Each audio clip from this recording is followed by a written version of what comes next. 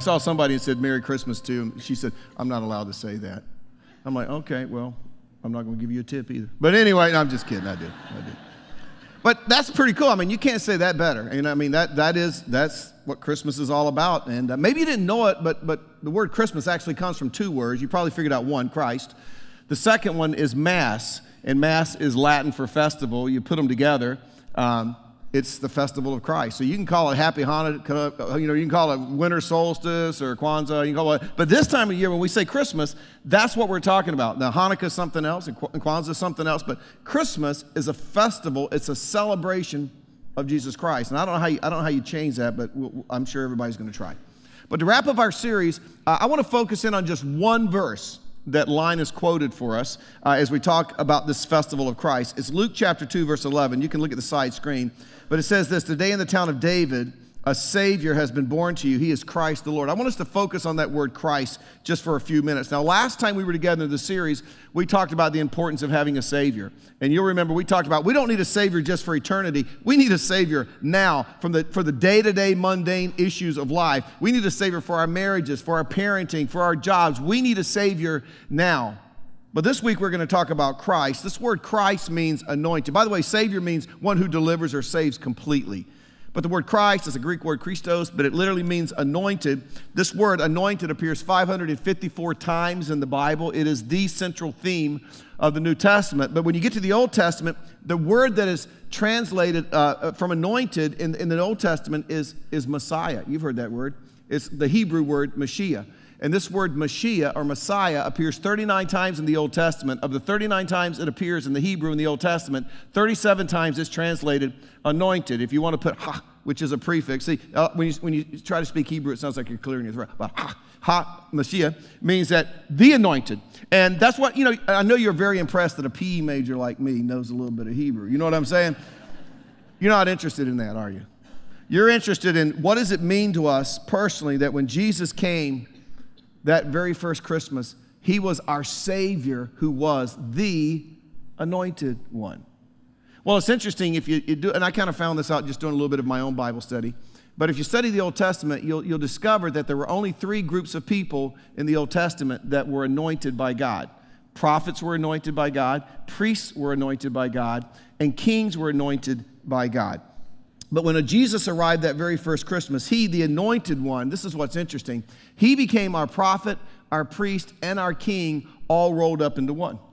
So what does it mean that in Jesus Christ, not only is he our Savior, but he is also our prophet, our priest, and our king?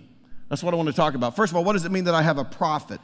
Well, it's interesting. In the Old Testament, only the anointed prophets could hear from God.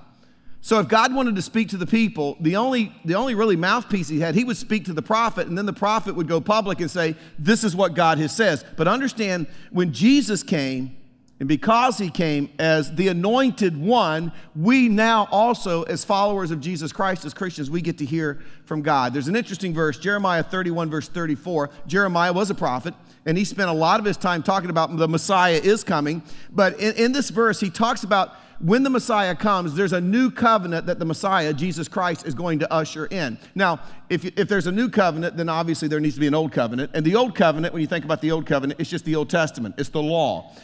It's all the do's, the don'ts. It's all you can do this, you can't do that. It's the rules, it's the regulation. But even more, it was so burdensome because under the old covenant, if you sinned, and you wanted to be in good standing with God, you had to go out and find an animal, maybe a dove, a lamb, whatever, and then you would go to the priest and he would offer the sacrifice up to God on your behalf. But understand, your sins weren't cleansed, they were just covered. See, I think we don't know that. They were just covered, and you were okay until the next time you sinned, and then you had to get another animal. I mean, you had to go through the process again. That was the old covenant. But when Jesus came, you remember even in John 13 where he's having the Last Supper, he talked about the new covenant. What was the new covenant? Jesus was basically saying, hey, there's a new sheriff in town, and I'm bringing in a whole new deal, and the deal that I'm bringing in now is going to have to do with grace. You're going to get what you don't deserve. It's going to have to do with forgiveness and love and mercy. It's a whole new covenant. So Jeremiah in chapter 31, verse 34, he's prophesying that when Jesus comes, the new covenant will come, and this is what he says: no longer will a man teach his neighbor or a man his brother, saying, know the Lord, because they will all know me, from the least to the greatest, declares the Lord. In other words, it won't be just the prophets who get to know God. Everybody will have the opportunity. And this phrase is why. I will forgive their wickedness, and I will remember their sin no more. Now, let me tell you why that's so important. It's important because in the Old Testament, when there was a sacrifice, the sacrifice covered your sin, but it never cleansed your sin. Jeremiah is saying when Jesus Christ comes and he himself is sacrificed, your sin's actually going to be able to be cleansed. It's not just going to be covered. It's not just going to be hidden from God. It's no longer going to exist. It is going to be completely gone. So you are going to be forgiven. But even the last phrase of verse 34, God says, I will remember them no more. So that was never true in the Old Testament.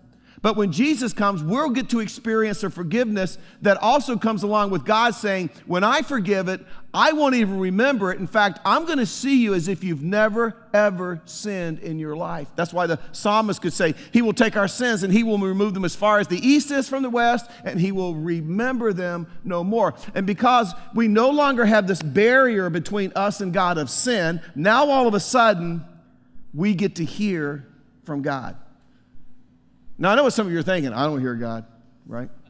Some of you are thinking, I'm not even sure I want to hear from God. That kind of freaked me out a little bit. You know what I'm saying? I always remember the story of Samuel in the Old Testament. He was a little boy, prophet in training, living with the priest Eli, and God spoke to him audibly, called his name Samuel. I'm just going to tell you something. If I'm a 6 or 7 year old kid and God calls my name in the middle of the night, I'm 57 years old. I'm still sleeping with my parents. You know what I'm saying? That would freak me out.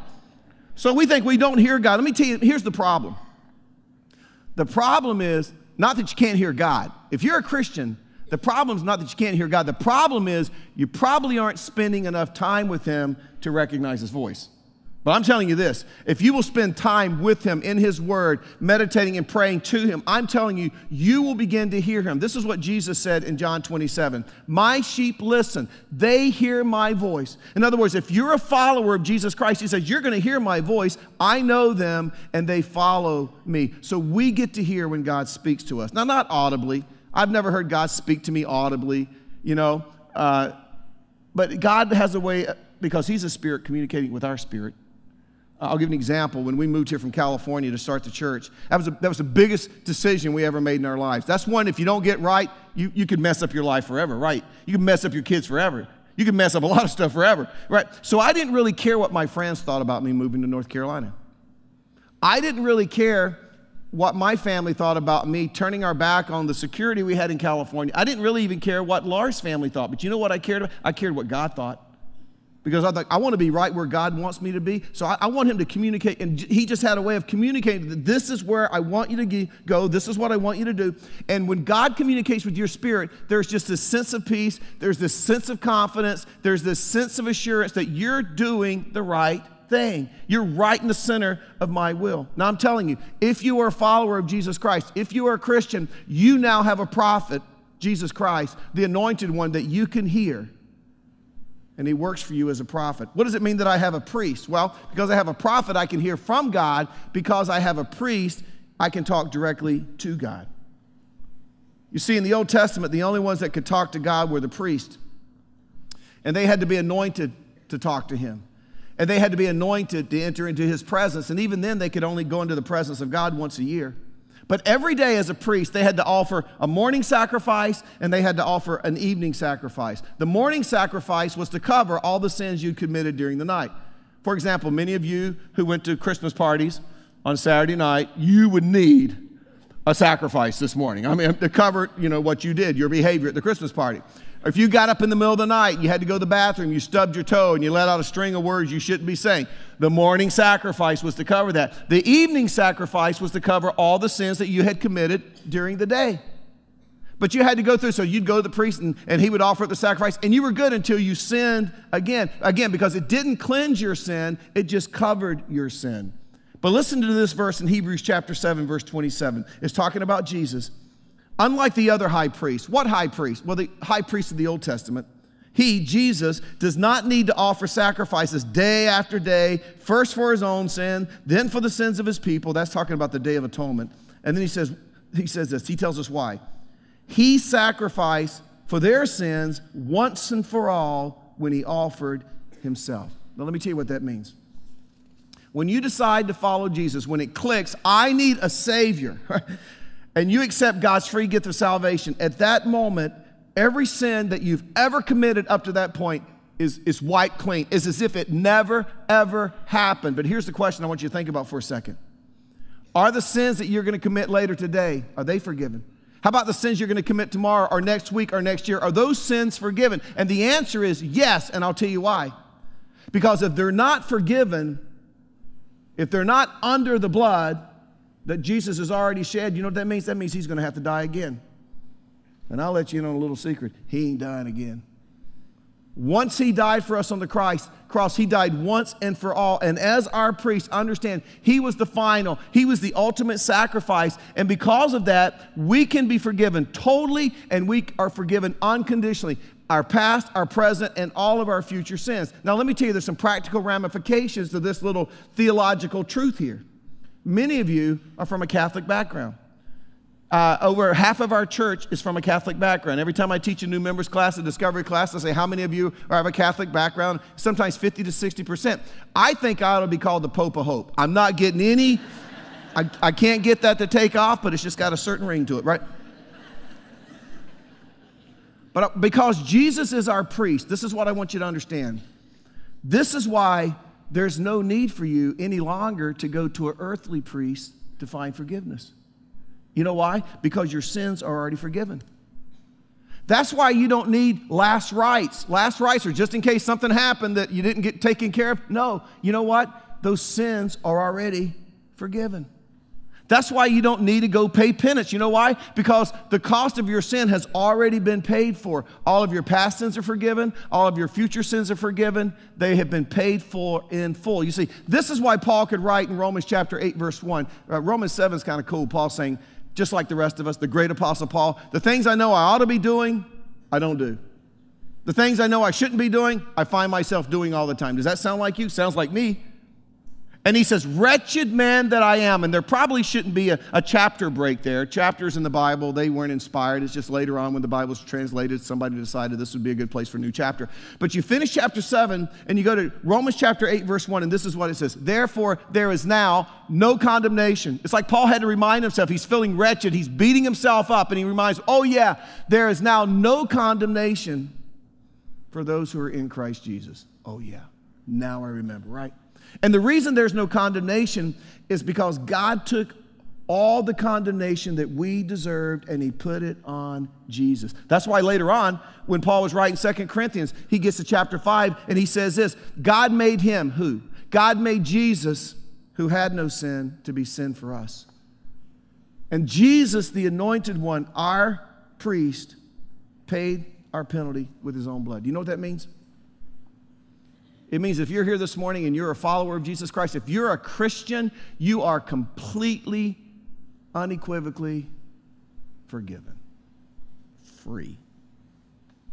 And it's because we have a high priest that died for us. By the way, since he's our priest, we can go to him anytime we want. Unlike the Old Testament, the priest could only go once a year, right? The people could only go through the priest once a year. We can approach him once a day, once an hour, once a minute. We can talk to him whenever we need, as much as we want. You'll never hear him say, hey, I'm kind of busy today, or I got a few things going on over here. I'm preoccupied. No, anytime. So Jesus, he's my prophet. He's my priest. He's my king. What does that mean for me? It means that I can live the life that God created me to live right now on this earth. I don't have to wait till I get to heaven. I can live it now because the King of Kings lives in me. This is what Jesus said to his disciples right before he returned to heaven. Matthew 28, verse 18. Then Jesus came to them and said, all authority in heaven and on earth has been given to me. And let me tell you why that's so cool. If the one who's been given all the authority, Jesus Christ, is living in me as my Savior, you know what that means? That means I can live the life that he wants me to live because he will empower me to live it. That means that regardless of what's going on in my life, regardless of my circumstances, I can experience the life that God created me to live right now. See, I don't have to wait till I get to heaven to find peace. I can have peace in the midst of my circumstances and turmoil right now. I can have purpose right now. I can live a life of fulfillment right now. I can live the abundant life that Jesus talked about in John 10:10. You remember that? He says, I didn't just come for you to have life. Anybody can have life. I came that you might have it to the full. I came that you might have it abundantly, not in heaven, right now. Now, this is what I want you to think about.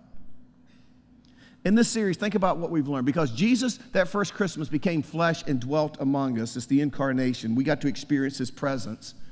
We learned that because he dwelt among us, we have access to what? A wonderful counselor. A counselor who's never going to give you bad advice, is always going to steer you right.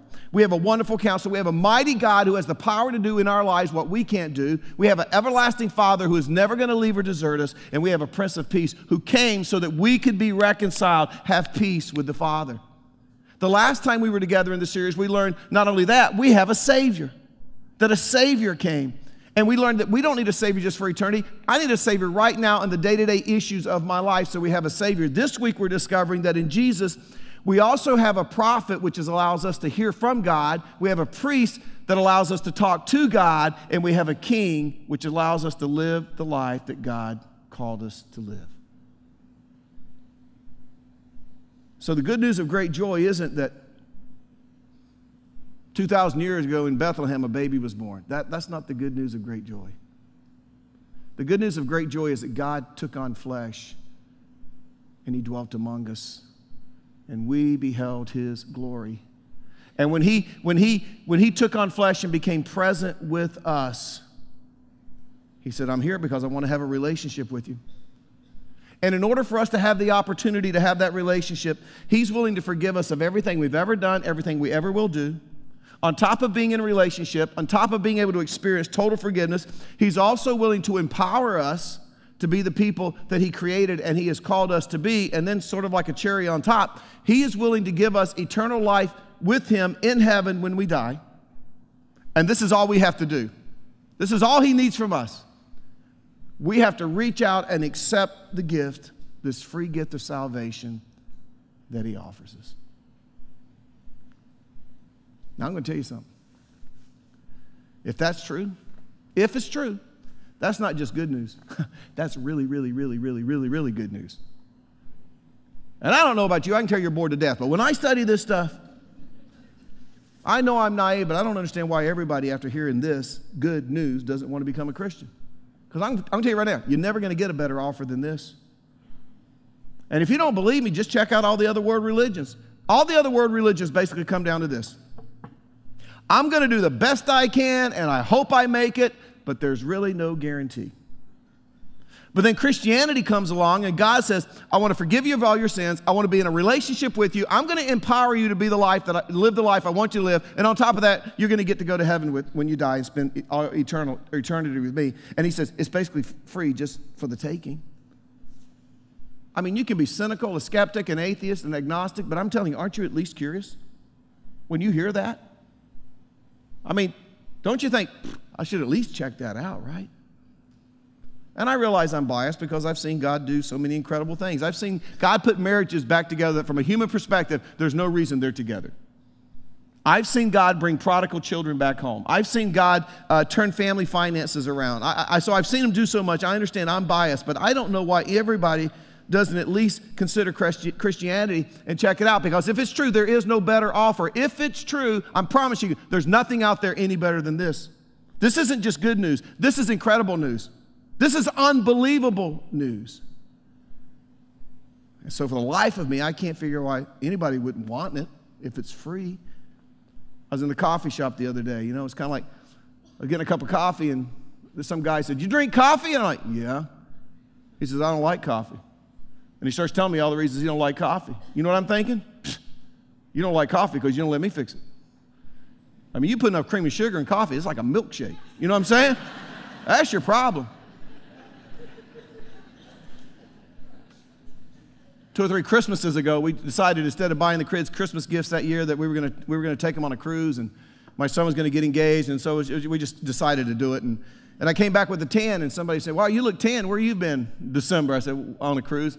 I hate cruises. I'm like, what's wrong with you? I mean, how can you hate a cruise? So they start listing all the reasons they don't like cruises. I'm thinking, you've just never been on a cruise with me, you know. I mean, who doesn't like sitting beside a pool all day, you know, listening to a Jamaican band playing Who Let the Dogs Out? You know what I'm saying? Who doesn't like that? How do you not like that? Who doesn't like midnight buffets or 12 to 14 meals a day? Who doesn't like that, right? Who doesn't like sitting on the deck of a ship, watching it pull away from port, smoking a good old cigar? Not smoking, but offering up a burnt offering. I mean, that is much more spiritual. So I'm thinking, what is wrong with you? It's like some of you, I mean, have you ever, don't you ever feel that way? There's just something you just love so much. You can't understand why. Some of you like that with your iPhone. I got an iPhone. And you're like this all the time. I've been to the beaches and I'll see girls laid out on their belly.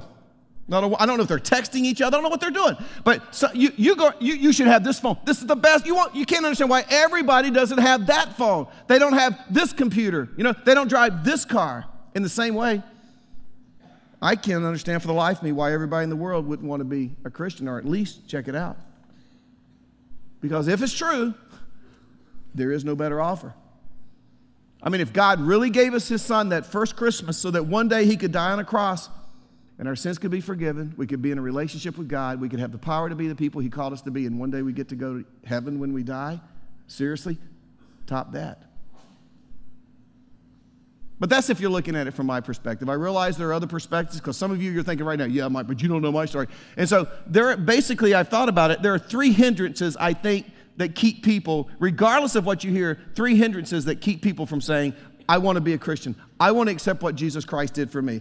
Hindrance number 1 is this: bad explanation as to how you become a Christian. I mean, you've had people try to explain the process to you, and from your perspective, it's so confusing. And to be honest, if I had heard people explain it, have I heard people explain it to me the way you've heard it explained to you, I probably wouldn't be a Christian either. You know what I'm saying?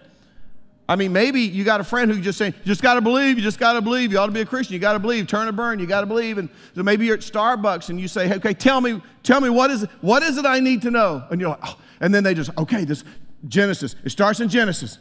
In the beginning, God created the heavens and the earth. He also created Adam. Adam was the first Adam. Jesus was the second Adam. I was an Adam, but now I'm in Christ. And after that, God looked and he said, wow, look at this mess I created. I don't even like these people. So there was a flood and he destroyed them all, except one family, left them around, and they grew, and the earth grew again, people in the earth, and the prophets came along, and the prophets said, one day Jesus is coming, one day the Messiah is coming. Then there was 400 years of silence, and then finally Jesus came. And he was born in a manger, and he died on a cross, and then he was buried in a tomb, and 3 days later he came back to life, and then he ascended back to heaven, but one day he's going to come back to earth. But before that, there's this thing called the tribulation, and there's a beast, there's some whore going to come over from Babylon, and then there's 7 seals, and you're like, you're thinking,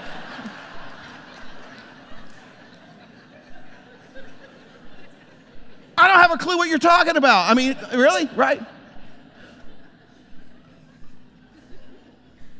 I mean, if this is not explained clearly what it means to be a Christian, who wants to be a Christian? Who wants to go home and face their family? Hey, guess what? I decided to be a Christian. Really? What's that mean? I'm not sure. Not sure. Well, tell me how I can be one. Don't have a clue. I don't know what to tell you, So just bad explanations. That's kind of a hindrance. Here's another one. Bad examples of Christians. For some of you, you're sitting here right now, your biggest roadblock to becoming a Christian is you know too many Christians. And this is what you're thinking. Really? I'm already a better person than they are.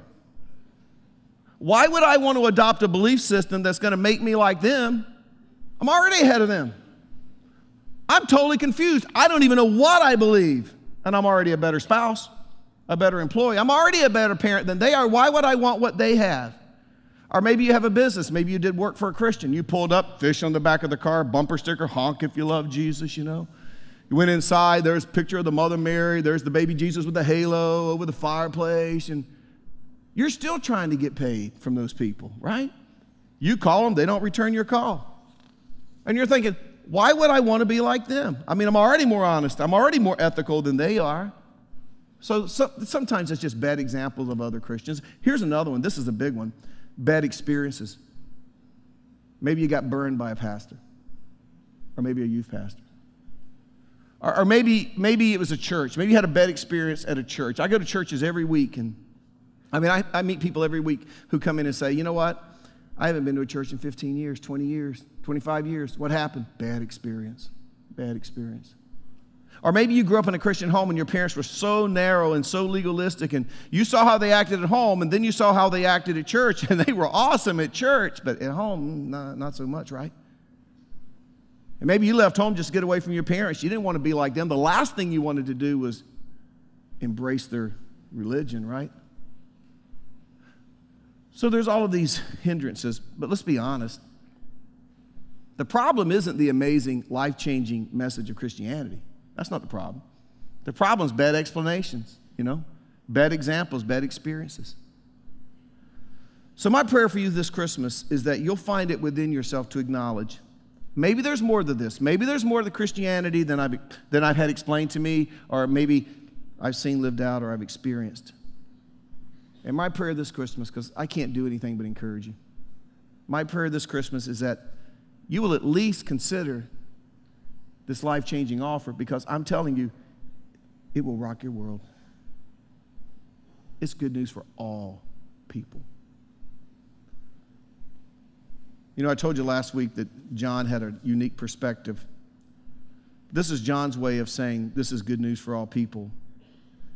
I shared the verse, but I want to break it down this week. Verse 16. I want you to hear the gospel clearly. This is the good news. God so loved the world, he gave.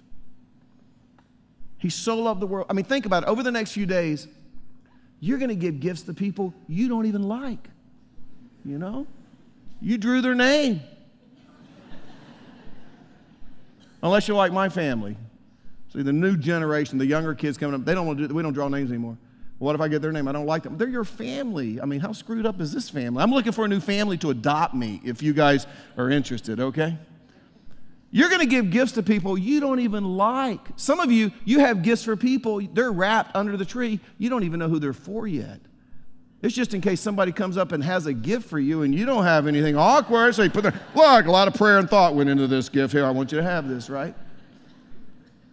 For sure, you're going to give gifts to people you love. You know why? Because when you love somebody, you give. So John says, I know that God loved the world because he gave. Do you know what he gave? Verse 16, God so loved the world that he gave his one and only son so that whoever works really hard, whoever obeys all the do's and don'ts, whoever prays enough, nope. Whoever gives enough, nope. Whoever attends church enough, nope, none of those. So that verse 16, whoever believes in him. In other words, the way you receive this gift of God's Son, it's not by behaving, it's not by performing, it's not by jumping through a lot of religious hoops. It's by believing, it's by trusting, and you trust in the fact that when God gave us his Son, the gift of Jesus, that first Christmas, that his Son was indeed the Savior of the world. You got to get there. You got to get there. Verse 16, so that whoever believes or trusts in him shall not perish but have eternal life. I told you what eternal life is. It's not just that you get to go to heaven when you die. That's part of it. But it's the life we lost when we sinned. It's the life that connects us to God. It's not because we could ever earn it or buy it. It's because God decided to punish Jesus on our behalf so he could give it to us. Seriously, how do you... I can't make it any simpler. How do you improve on that? There's really only three responses you can have to the Christmas story. One is you can accept it. You can accept God's free gift of salvation. Maybe this is the year the light goes on. I get it. I accept it.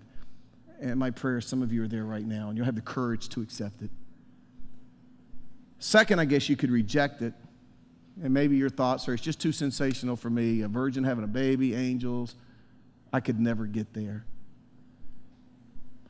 But maybe there's a third. You could investigate it. I don't care what your religious background is. Maybe you don't have any religious background. I don't care what kind of situation you're coming from. You hear this stuff, you realize that this has been around for 2,000 years and it continues to grow. You realize that the very disciples that fled when Jesus was nailed to a cross, after they saw him come back to life, every one of them were martyred because of what they believed. I've told you before. If it's a big hoax, and I'm just spreading religion, when they come to burn me at the stake, I'm singing like a canary, right? Not these guys. They die. What do they die for? Well, I'll tell you what, a dead man comes back to life. I want to be on his team, right? And that's what they were thinking. Aren't you just a little bit curious how this has survived all these years? So maybe you could investigate it. How do you investigate it? Well, I think one of the easiest ways is this. Pick up the Bible. Go to the Gospel of John. In the beginning was the Word, and the Word was with God, and the Word was God. He was with God in the beginning. Through him all things. Just begin to read the Gospel of John. And just do it for 30 days. You say, well, it's the Bible. I don't believe the Bible. Well, let's be honest. You don't believe half of what you read on the internet, do you? I hope you don't. You still read it. I don't believe half of what I read in the News and Observer or Time Magazine or New Week. I'm sure everybody's putting a spin on it somewhere. There's something they want me to think is true. I'm not sure I ever get the true story, right? Read it anyway. You owe it to yourself at least to read this. You know what I've discovered? Most people who say, I don't believe the Bible, you've never read the Bible. So at least read it, Try it for 30 days, and worst thing that'll happen is you'll read a bestseller. Been around since like 1611, it's a bestseller. We also brought a book in this weekend, More Than a Carpenter. It's by a guy named Josh McDowell, who set out to disprove Christianity, but in the process became a follower of Jesus Christ. $3. Sold out of them. That's what you get for coming to the last service. I've warned you. But if you go by Lifeline's bookstore, we'll have a list there. You put your name on it. We'll have some more here on January 5th. Even if you don't have $3, if you're willing to read it, I'm willing to give it to you. But just read it. Just read it. Good gracious, it's an hour at the most. You know what you might discover? You might discover that something in your heart and mind begins to say, whew, there may be something to this, right? Maybe, I don't know. So read, investigate, discover, and you may be amazed at what God will do in the process. And after 30 days, you don't see anything differently, forget it. Don't ever come to church again. Go have fun on the weekends. But just try it for 30 days. Because here's the reality. That's not a lot to lose. But if you were listening at all over the past 30 minutes, there's a whole lot to gain. It's worth an investigation. I got this email while I was away this week, and so I emailed him back and I said, can I share this? And I thought it was so cool. I've been attending Hope for almost 2 years. I was raised Catholic. Then I went to a small town Baptist church that had a wonderful young pastor with some wonderful ideas to try to get the young people back into church, but the old Southern Baptist women overruled him and squashed any ideas he had. How many of you have been to a church like that? They're like the church ladies, right? You can see them in your mind. You know who these old biddies are, okay? But anyway, he said they ran the church. They were cruel. I had to leave. So for a while, I didn't go anywhere. I hear this all the time. Then I was invited by my sister to come to Hope. She had been coming for years, so I finally came. At first, it was a little intimidating. I was lost and confused. But as soon as you started to talk, things started to make sense. I know so much more than I ever have about the Bible. I understand it. I don't walk out of church feeling like I'm a horrible person and I'm doomed to go to hell. I know how to improve. I know that I'm not alone. I know that I'm a work in progress, and I'm beginning to understand what it is that Christ wants me to be. I have grown so much as a Christian. I'm happier. I don't worry. I don't get angry. It's like I'm on an antidepressant all the time. That's funny. In fact, he wrote funny with like 10 exclamation points, right? Then he says this. Anyway, I'm not a Christian because I am strong and have it all together. I am a Christian because I am weak and I need a Savior.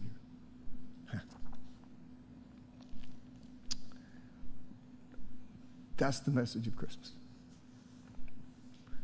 That God said, I love you. I'm going to give you a Savior. He's the anointed one. Let's bow together.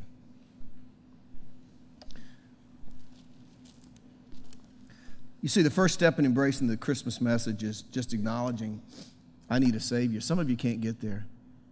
Whether it's pride, ego, self-sufficiency. You just can't get there. And you may have a happy holiday, but you won't have a great Christmas. Because Christmas is about the celebration of Christ. And you can't celebrate it if you don't have a relationship with Him. Man, it would be sad if you once again missed the greatest offer ever made. I'm going to lead you in a prayer right now. This is nothing magical about this prayer, but you'll get the sense that if you just want to talk to God, because you can talk directly to Him. And you can talk to Him just like you would talk to me. But if you'd be willing to say to Him, God, I get it. I know I'm a sinner. I get it. I now understand that my sin separates me from you.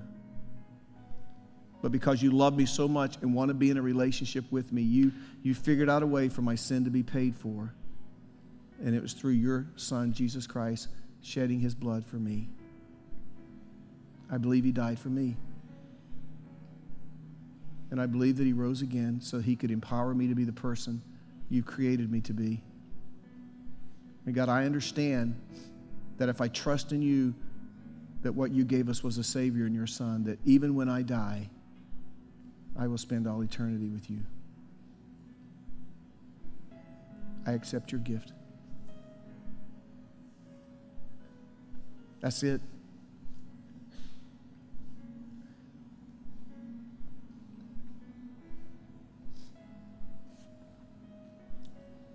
You know, when you think about it, you're going to live 60, 70, 80 years. Man, we're talking eternity.